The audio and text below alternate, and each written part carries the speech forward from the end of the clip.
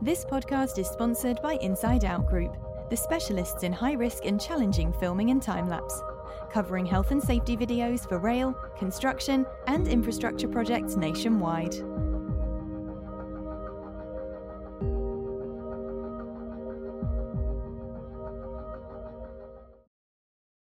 Welcome to this week's Safer Than Your Average. On the show this week, we've got Ross. Ross is a slightly different tack from some of our usual guests, that he's not a full-time health and safety professional, but he is a successful business owner. And one of the unique selling points of his business is the focus on health and safety. So Ross, if you want to just come in and do a short introduction. How you doing, Blair? Thanks very much for inviting us on. So my name's Ross Brown. I'm one of the managing directors at iScaff Access Solutions. We're a specialist access and scaffolding company based over in Fife, established in 2016. So we're coming into nearly 6 years old now. So growing the business and trying to get the name out there and changing the perception of the scaffolding access industry. Brilliant, thanks Ross. So if we just go back to the beginning then, tell us a little bit about your early life, where you grew up. Early life, I'm from a wee seaside village in Fife called Kinghorn. Nice quiet wee place. And early life, I finished high school, and at the days you could leave when you were 15 and a half as long as you had an apprenticeship to go to. And my first apprenticeship was actually, I managed to land a wee number with Arnold Clark as an apprentice mechanic. And all I ever wanted to do, muck about with cars, so that was it. But 2 years in, started to just maybe lose a wee bit of interest in it, and well, you know what it's like when you're getting a wee bit older, you're more interested in money and all that sort of stuff, and when you're an apprentice, it doesn't seem to come quick enough.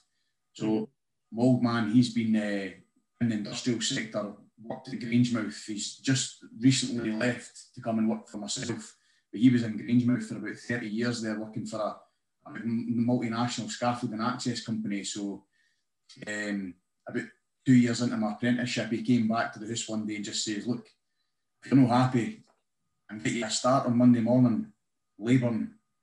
But if you chuck it, you're in, and you're no dipping a shift, and the first shift to dip, you're out on your arse and you're back again. So that was it.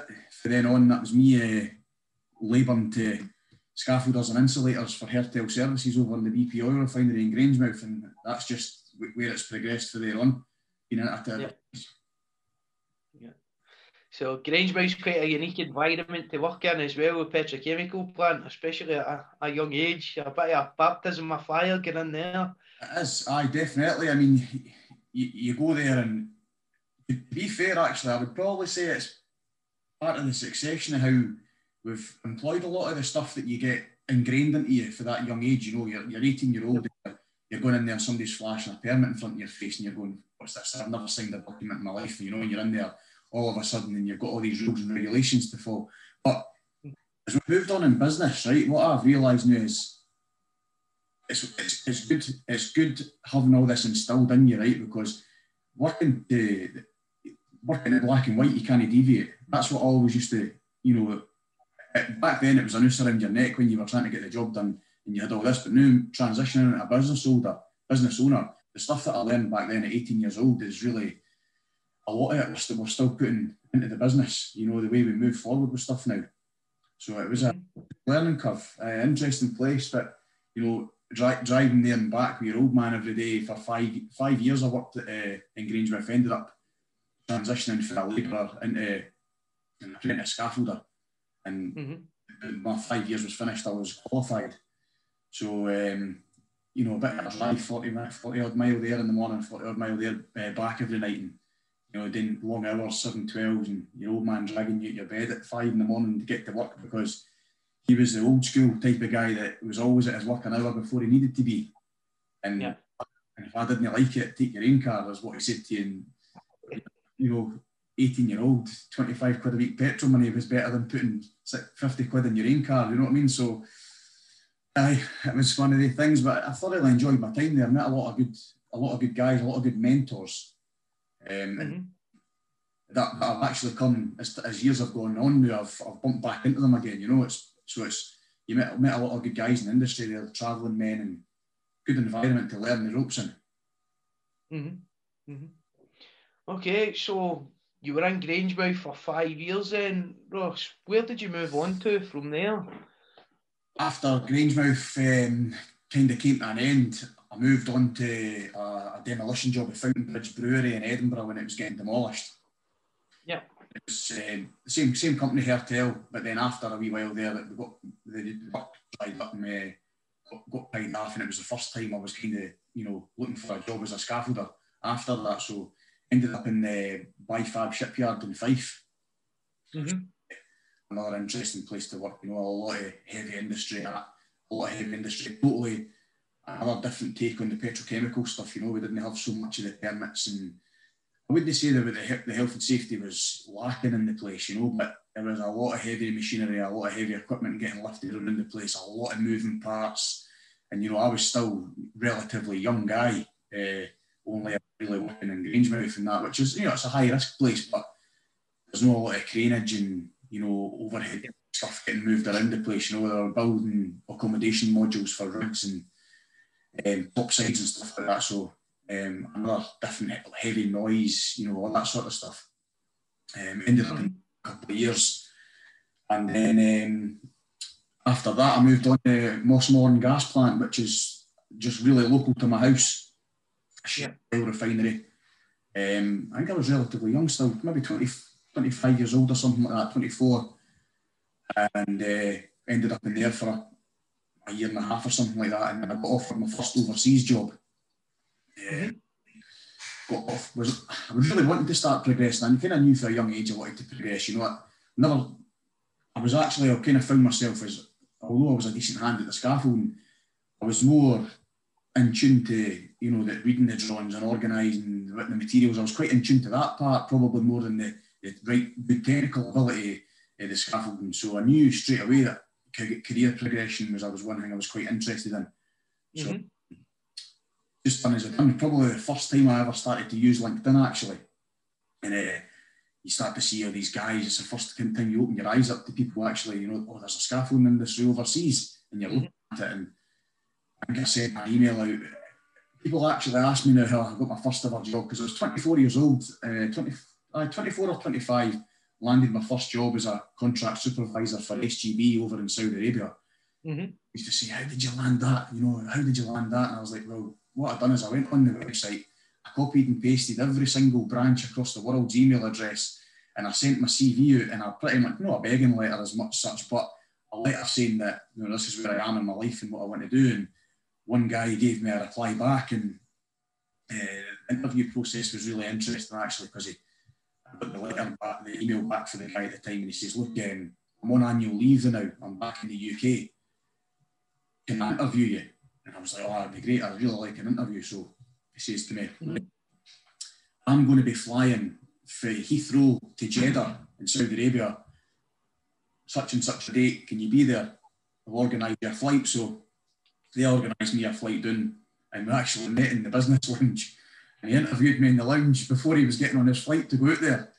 And it was I'd first time I'd ever really wore a suit or anything to a job interview, because the scaffolding game, you just send your CV in and you send your tickets and all that sort of stuff, and then if your CV fits the criteria, you're able to get a job. So Lance doing 2 seconds there, son. Yes, son.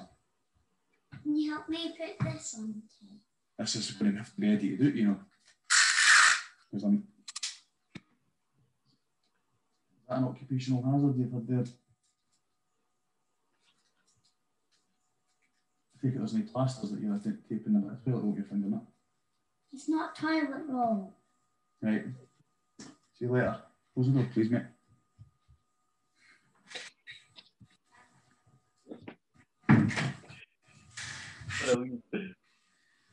I'll go back to... Just come back to the business lounge and then go for there. So we met in the business lounge, and it was the first time I've ever really wore a suit or anything like that to a job interview, So I flies in, gets into this business lounge, and I'm looking around the airport, and I'm thinking, looking for a guy in a suit, you know what I mean? Looking around, and this guy clocks me, and he must have just looked at me and thought, there he's there straight away, So next time I met the guy, but quite an informal interview.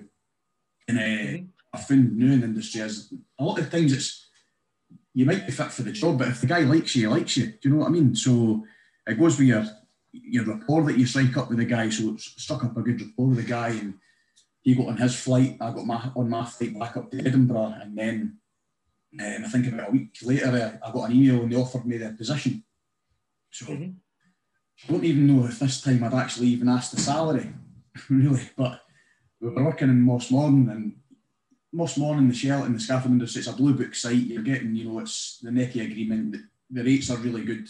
Local job, getting the overtime and stuff. So I actually really took and accepted the job before I'd really asked the full salary package, because you're that keen to get over there. So don't get me wrong, it was a great learning experience, but I never really knew that when you go to work in Saudi Arabia, you basically get given a local contract, and the contract terms and conditions are basically exactly the same as if you would be working in the UK.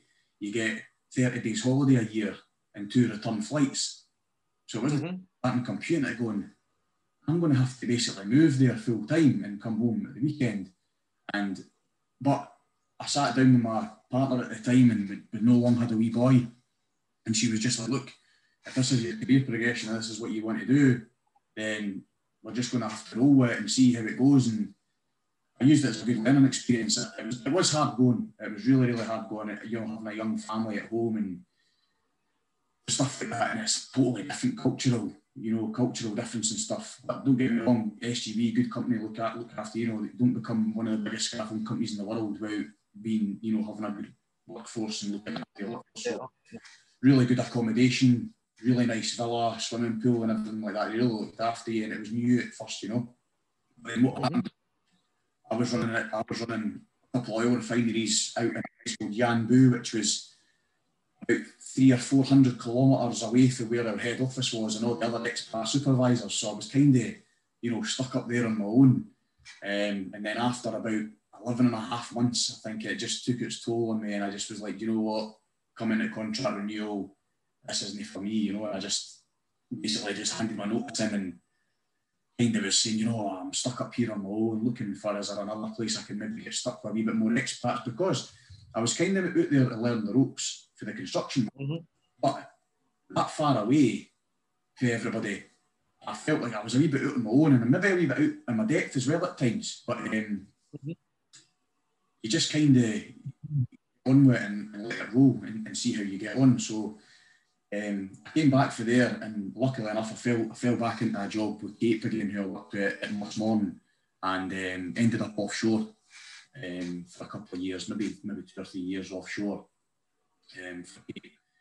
Loved the offshore life. Everybody, you're away from home again. It's shorter spells, but the time off that you've got is really what everybody does it for. Yeah, really good, really interesting scaffolding jobs. The sort of stuff that everybody wants to be doing, and that was really good.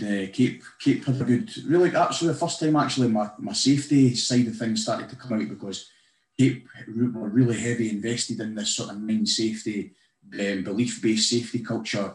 I started getting involved in that, and they put me on the courses to go away and become a belief-based safety coach with mine safety, and we started to do a lot of the psychological stuff, which is when it took my realisation for it changed again. It was just, at one point I thought, there's another avenue I can go down here. You've got your supervision and management side, and then I thought there's a whole different side that I haven't even explored yet. Away and doing all the safety side of the stuff. I think I must have done that for about 3 years. Quite a big project on the Andrew, loads of guys coming and going offshore, and they're all living on a flotel, and really interesting stuff. And but then what happens is, once you've been abroad, the bug starts to come back, and you're missing it, and you're sitting there starting to put the feelers out and what's going on. And I ended up emailing a scaffolding safety consultancy company called Simeon Risk Management.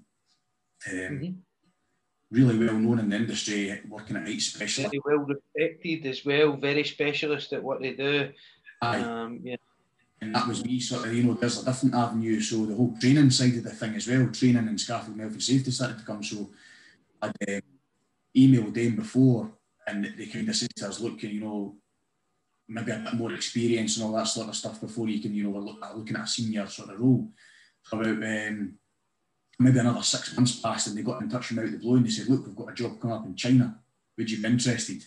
And they didn't have to ask me twice, and I was already packing my bag. So the bags were packed, and I'd handed my notice in with Kate, and I was on the next flight over to China to take on a training role with them in a shipyard, which was fantastic experience. It's a phenomenal country.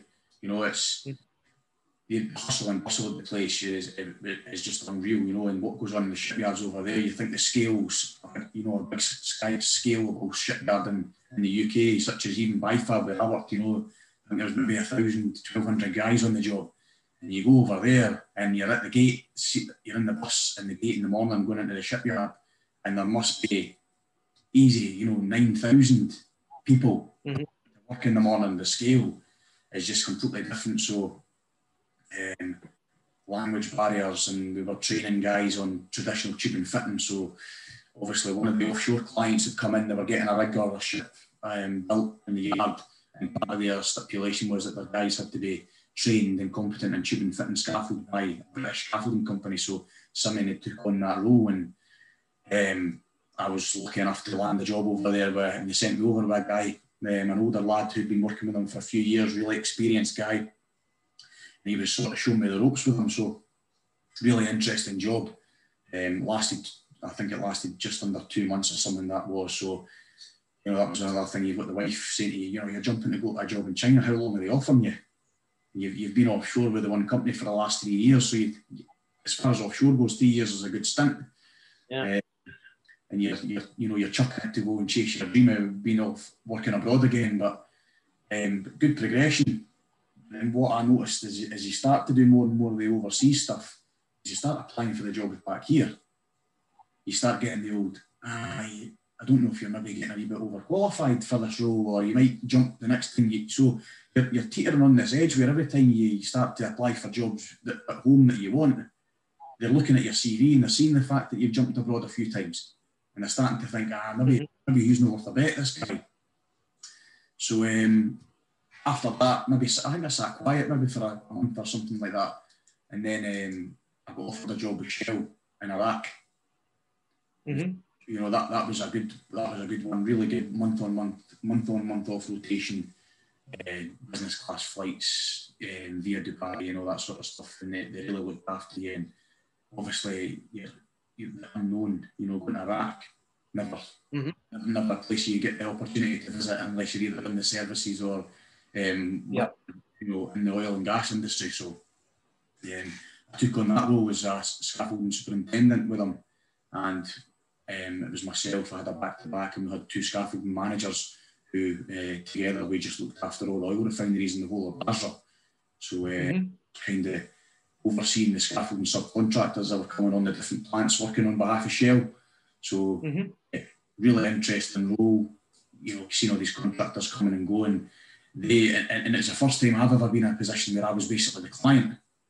So the scaffolders are coming on, the scaffold subcontractors are coming on the site, they're working for me. So I'm my standards in them. It was hard work, a lot of hard work, because they're not exactly spoiled for choice in Iraq when it comes to scaffolding contractors. So Shell will put a job out in the UK, and you'll get one of the big 5 or 6 companies in the UK applying for that job. In Iraq, they're getting it because they've got to let the local market tender for it. You're getting somebody who started up a scaffolding company 3 months ago because they heard Shell might need one. And they turn up in the morning with 40 guys on with brand new pairs of overalls and brand new harnesses and tool belts that haven't even been worn in, telling you that the scaffolders and that they're all grabbing one end of the tube for each other, not knowing what to do with it. So and you've still got a turnaround to get over them. You've still got a shutdown to do. So there was a lot of hands-on. There wasn't this wrapped in glory thinking that you were just to walk about, supervise everybody on that job. You were actually mucking in, building scaffolding with the subcontractors, because it was either that or you weren't getting your job done. The journey after doing that for 4 years, you should have seen, the scaffolding companies at the end of the 4 years that I worked there. some real good quality scaffolders at the end of it. Real guys just keen to work. You know, a lot of these guys are coming in, they've not got a lot of options in life, and the oil refineries are their only lifeline. You know, and well, a lot of hard work and determination. You manage to turn these round, and it's quite rewarding seeing these guys coming in, making money and changing their lives and their families' lives. And then obviously the oil and gas crunch came, and quite a few people, I think it must have been around about maybe 2015, about late 2015, the sort of big oil and gas crunch came, and quite a lot of people ended up unemployed in that stint.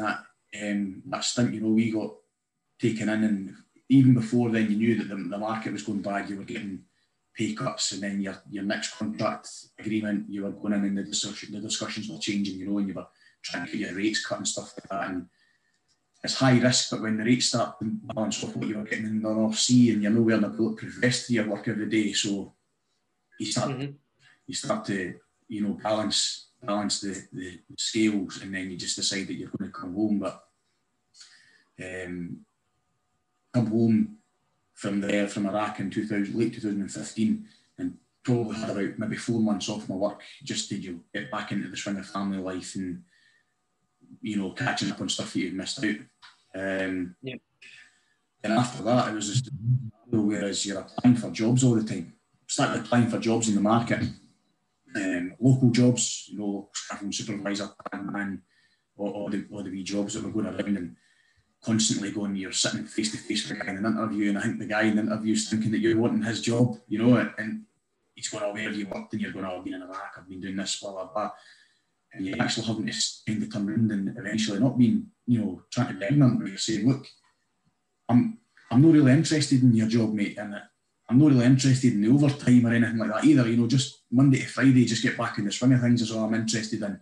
You know, I'm just enjoying being back at home, and I'm not wanting any stress and pressure, you know, looking after, sometimes we were looking after up to 300 different subcontracting scaffold companies across 4 sites. So it was quite, you know, juggling a lot of parts. So struggled to get the jobs. And I just thought after 4 months, I thought, Christ, I'm struggling a wee bit here after even having, you know, as much experience as I did. And the market, even the oil and gas market here was quiet.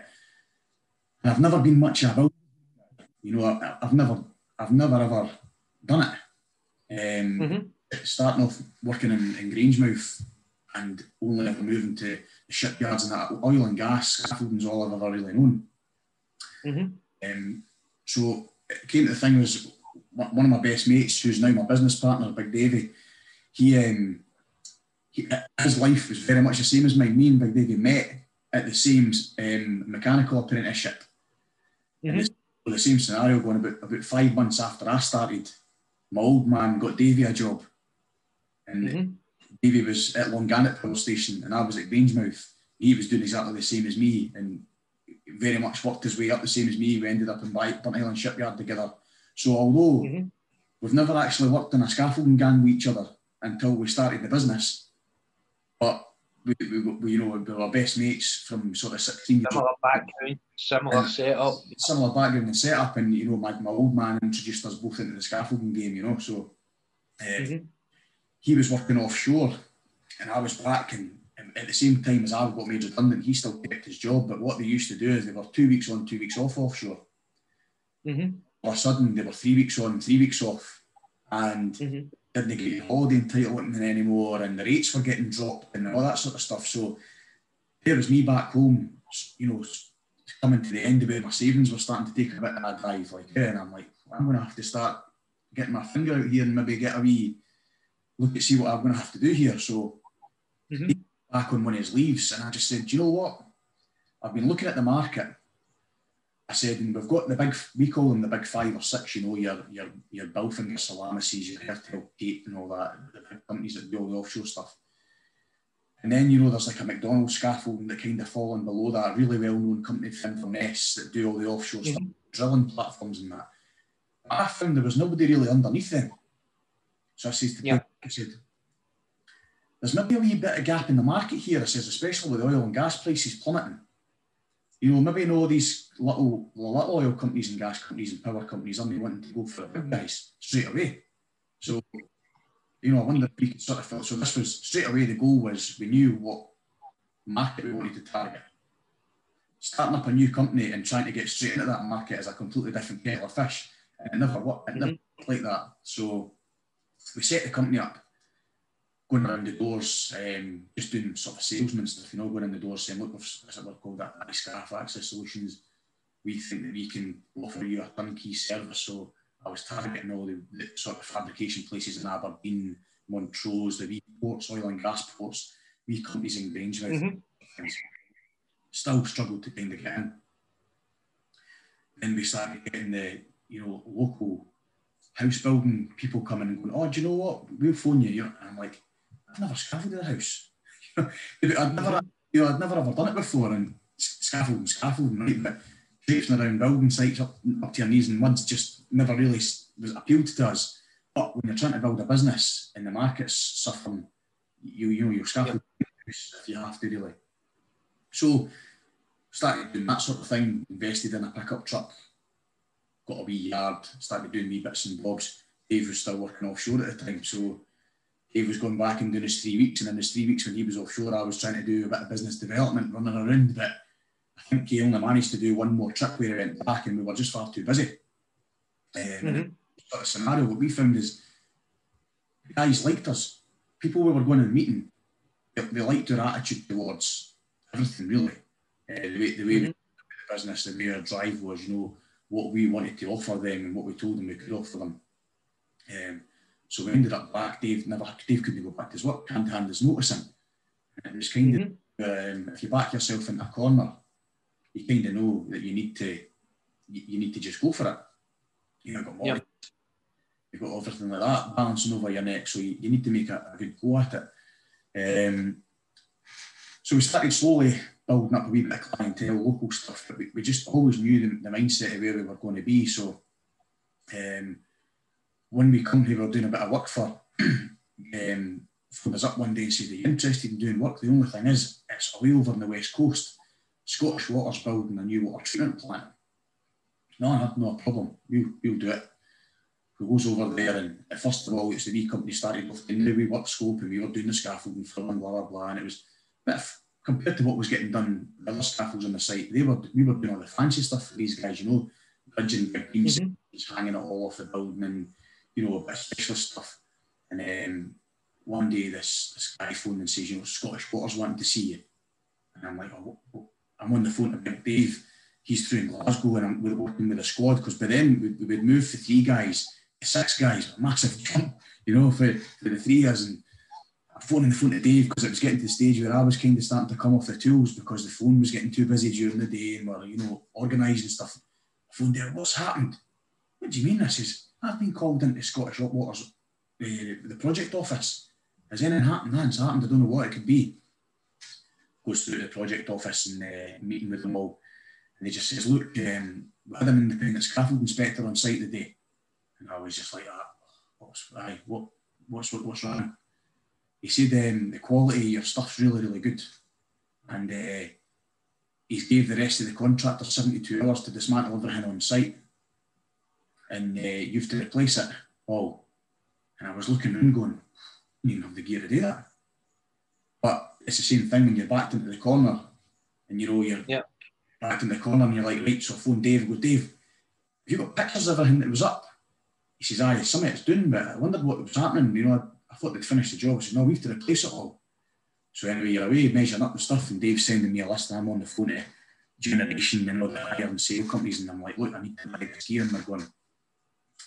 So at the time, and we're like, at first, you know, big investment, and I was like, listen, you're being a wee bit of you're a bit of a fly guy at the time, because you're phoning all your scaffold and sales people going, right, what's my credit limit? And they're going, oh, you've only been trading for 6 months, we'll give you 20 grand.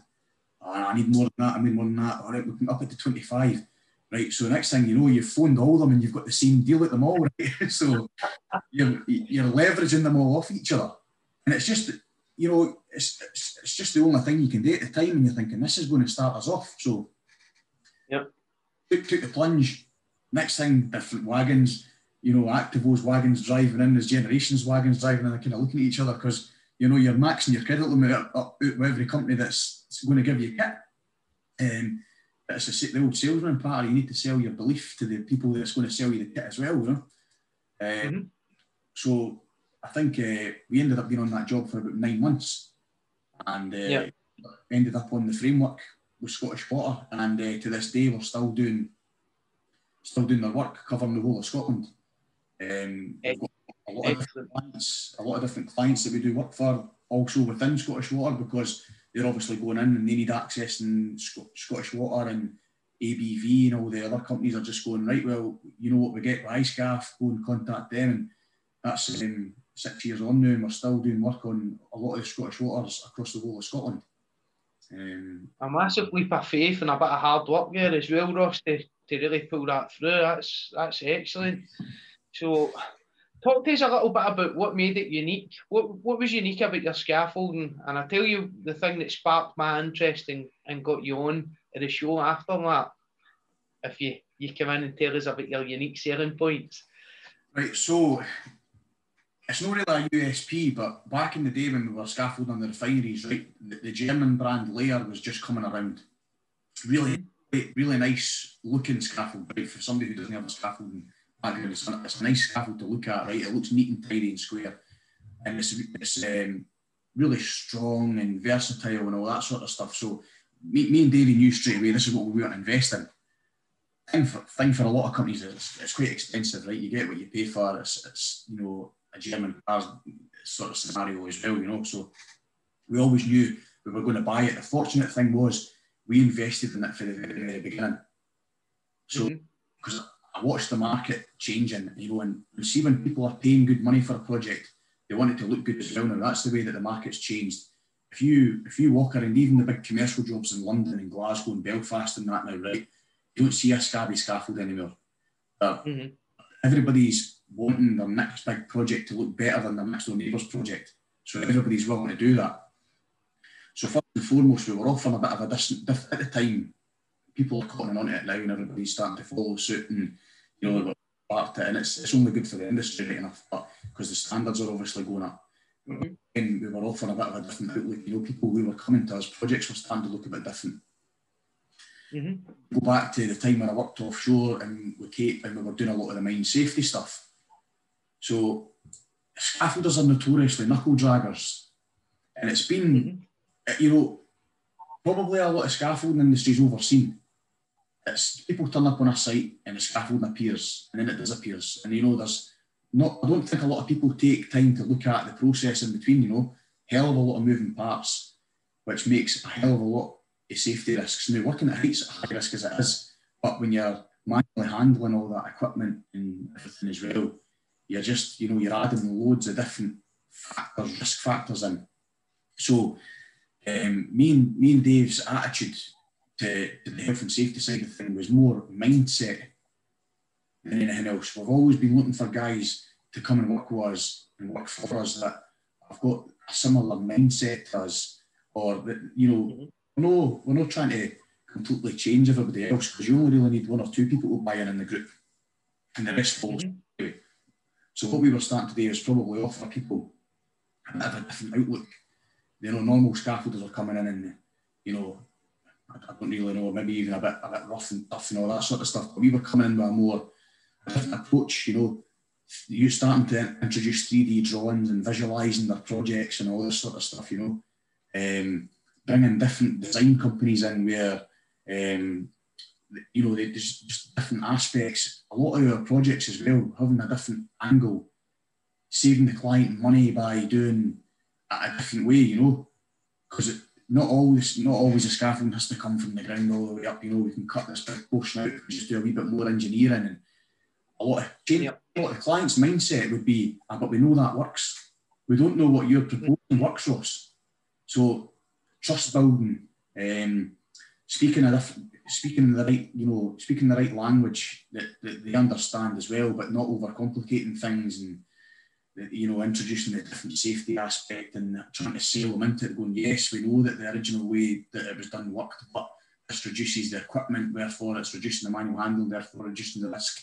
So it's been hard, and it's took us, that's six years we're going now, and it's took us 6 years, and we're still, by all means, we're still not perfect. We're still fine-tuning it and learning all the time, but a lot of our repeat businesses come back because, the way we're operating and the way we're just, a lot of people keep saying it's a breath of fresh air, So I don't know what they mean by it, but I just take it on as a good thing because... For any of the safety professionals that will watch or listen to this podcast that deal with scaffolders, one of the biggest bugbears in industry is temporary works. Getting that design, getting that focus on, we can demonstrate that the temporary works are right for this project. And I knew from seeing some of the stuff that you put out on social media, on like your LinkedIn channel and all the other kind of social media that you update all the time, that you were one of the first companies that I had heard of in Scotland that were doing the 3D drawings and doing the temporary works designs just as standard. That's just how we do things around here. So that was the reason that I asked you to come on the podcast, because I was massively impressed with that. Aye. I mean, the temporary works it's a really, really difficult animal to understand. It's almost a specialisation in its own. The hardest thing for me and probably Dave as well, is you're transitioning from a scaffolder to a business owner. And now, you wear many a hat, and as the business grows even further, you're actually trying to wear less hats because the business grows that fast and that big now that you actually need to have a person in every position because you just can't do it all yourself. So, and I've kind of took it upon myself to be the temporary works coordinator. So I went away and done the course, and you think you know quite a lot about scaffolding, and then you go and do the course in temporary works, and it's a whole different realm because it's more than just scaffolding. When you're talking about formwork, false works, all this sort of stuff. And then the clients start to throw their procedures in. The more clients you deal with, the more procedures you've got. So although we're all to the same British standard, you've got a procedure. So, Scottish Water's temporary works procedures different than Bale Scotland's. And Bale Scotland's is different than Network Rail's. And then when you start to get into all that sort of stuff, it's almost a full-time job being the temporary works coordinator and going from that initial design brief, taking it, processing it, liaising with your design engineers, and then you're getting frustrated at times because you're sitting talking to a guy who is a temporary works coordinator but doesn't have a massive scaffolding background, whereas he might be excellent with formwork. And then sometimes you're introducing another system. They've maybe got loads of experience with cut block and tune fitting or another system, and then you're throwing layer in the mix. You're going, we're a layer company, this is what we do, and it's like you've got to wind your frustration back sometimes. But we've found ourselves that the systems that we've put in place now, we've written our own applications, we do all our digital handover certificates, all our PDF drawings and information and temporary works information gets uploaded within that document. It's all done on a SharePoint. The client's got access to it. We're now GPS mapping all our inspectors, so we know where they are, and it's time stamped and dated. And all this integrated together is what's starting to get us a bit of a good name for ourselves when all these companies like Bale Scotland and Network Rail and that, and they know now that when they come to iSCAF, they're going to have you're trying to make their job easier as well.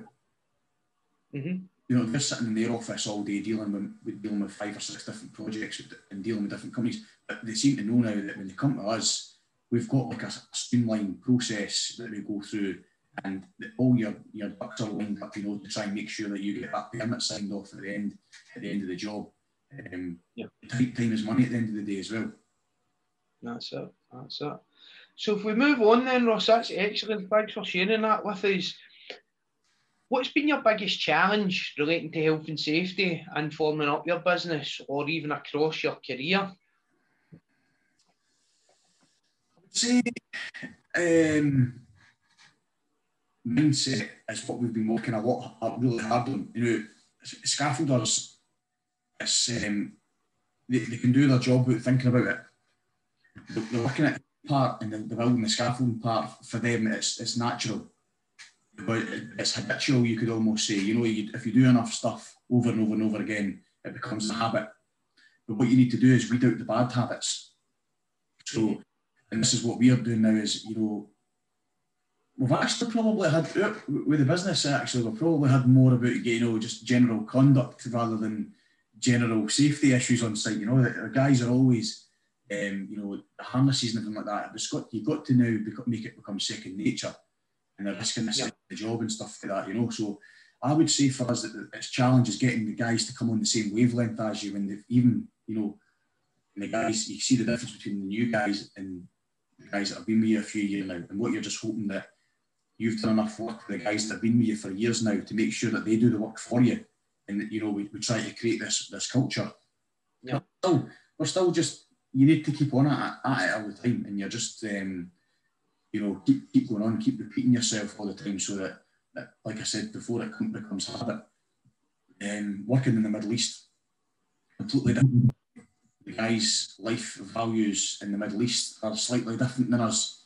Mm-hmm. You've got ethics involved in it, whereas you know, one of the things that reminded me about it is we were building a plant in North Rumelia, and a massive spool pipe getting put right through the plant, and one of the guys, a pipe fitter or scaffolders, walking along this pipe, you know, 9 meters up in the air, isn't he scaffolded yet? He's walking from flange to flange, like, come down, speak to the guy, you know, comes in, he's, what's the problem?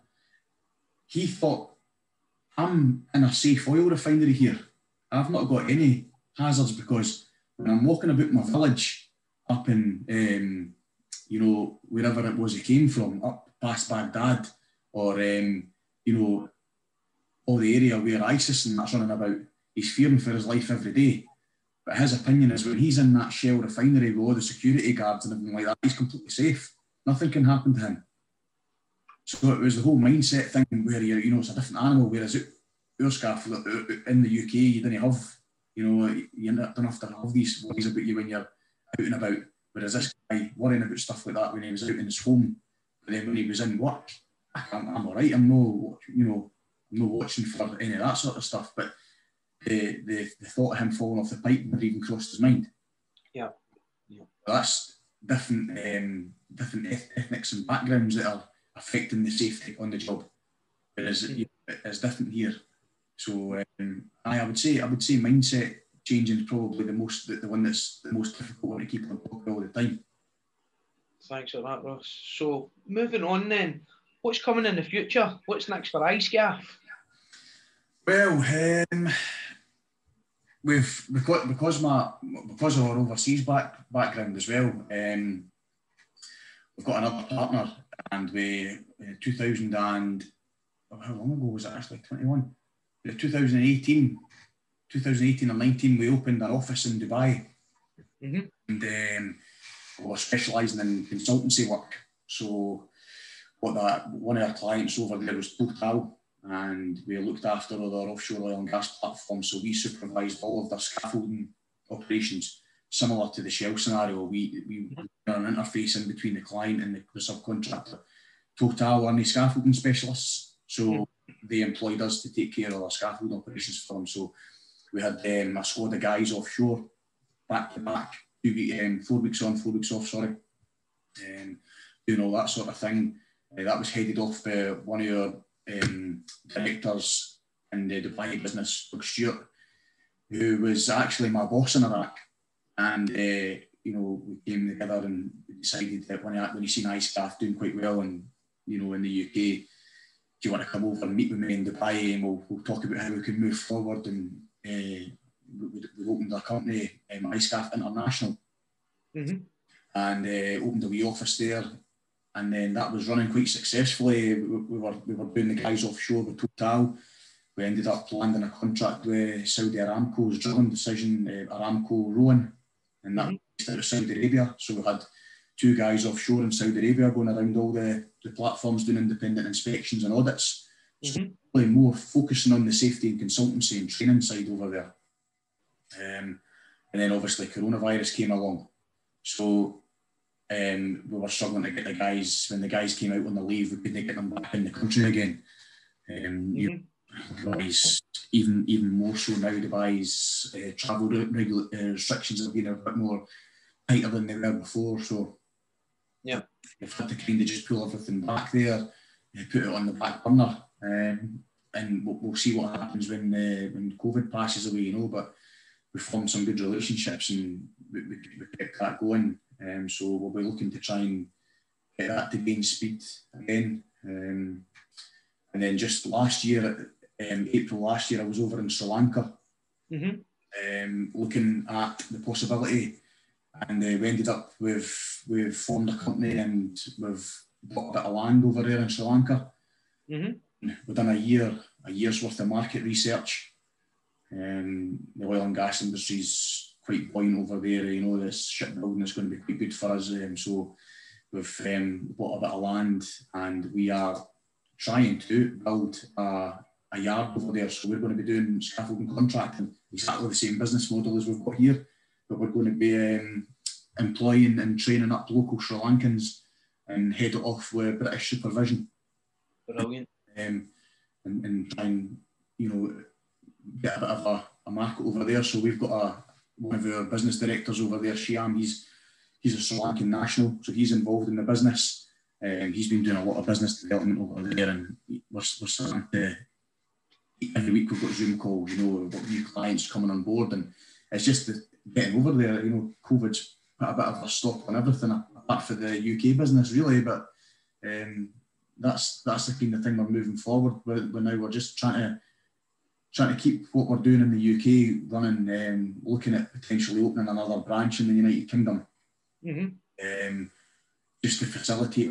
We cover the whole of Scotland. It's, you know, it isn't the biggest country out there, but geographically, you know, we've got squads working in Inverness, you know, up in the islands and Highlands. Squads even as far down as Liverpool last week. We're doing a couple of projects for one of our clients. So getting to see if now's the right time in the market to go for it or not. But, you know, we've kind of been starting to, the overseas stuff was put on the back burner, slowly starting to come back again. Excellent. And what advice would you give to someone starting out that maybe wants to start up a company today, Ross? I would say sit down and define your goal of where you actually want to be and stick to it. Because I would say that was the whole balance of why we've been quite successful and lucky to be as successful as we have. Me and Dave sat down and we had this goal from the very beginning of the exact clientele that we wanted to be targeting. And it's hard not to deviate from it when you're getting offered this job and you want to go and do that job, and you're actually the business builder and you want to take it. But actually, when you sit there, and we're lucky enough now, we've got a full-time accountant that works for us in the office, the bean counter, Judith. So she will sit there, right, and she will cost crunch the job, and she will just say it's not worth doing that job. Whereas before, I would never look at that. I would go, how can it not be worth doing it? You know, because this is me. I'm still a scaffolder transitioning into a business owner. Whereas, you know, she's always been a numbers lady. So she'll sit there and go, that costs you that much, that costs you that much, and your job's worth that much, that blah, blah, blah. It's not working. And you're going, I know, but sure, you know, you're getting past this thing where you go, but it's revenue, and it's not the right kind of revenue, is what everybody comes to say. So we've stuck to our guns and we've narrowed down the market that we're targeting and the work that we want to do. And we've really, really stuck to it. And 6 years on now, it's starting to pay dividends. At first, we thought we have to take on all these jobs. You have to take on every job that comes in the door. But then what we've found out now, and I'm not saying that you're picking and choosing everyone unless it suits, you know, you're snubbing everything. But our strategic plan of where we wanted to get in the industries that we wanted to be in has probably been one of the key markets. So that's what I would say to anybody wanting to start now, is just pick your targets, the market that you want to go for. It might feel hard in the first year or two trying to stick to that goal and not swallow up that comes through the phone line. Stick to it, and then it starts to pay off dividends in the end now, because we've really got a good clientele. We're picking up a lot of work that we really want to specialise in.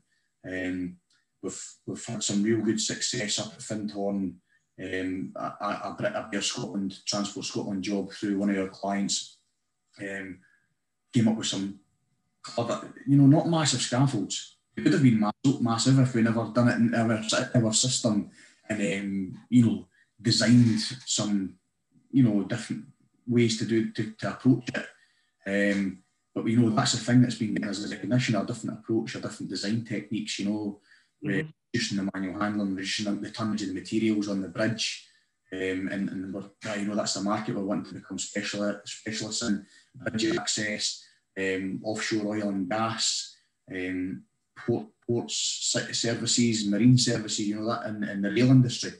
So that's just really where we want to be sitting in the market. Excellent. And how do people reach out to you if they want to get in touch with you then, Ross, or if they want to get iScaf onto their sites? How do they get a hold of you? Well, we're really big on marketing with the company, so myself, Dave, a lot of our supervision and management is on LinkedIn. You can get us on there. We've got our website, www.i-scaf.com, and if anybody wants to get in through emails, just email info@i-scaf.com. and you can get a hold of us there. But a lot of information on the website, links to the different services that we provide, our social media, which is quite worth a follow. We're working quite hard. We've got a couple of things lined up in the pipeline for social media that we're going to try and get off the go, a bit of a different aspect. So we had a chat offline about that as well, and you've got a really good, interesting idea as to how you're going to do that. Do you want to tell us a little bit more about it, Ross?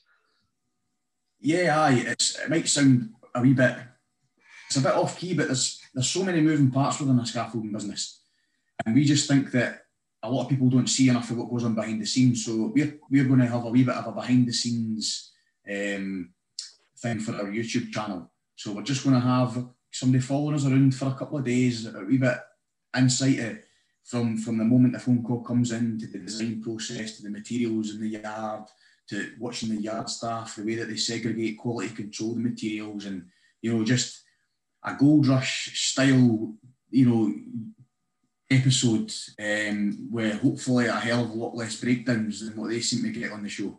That's the plan anyway.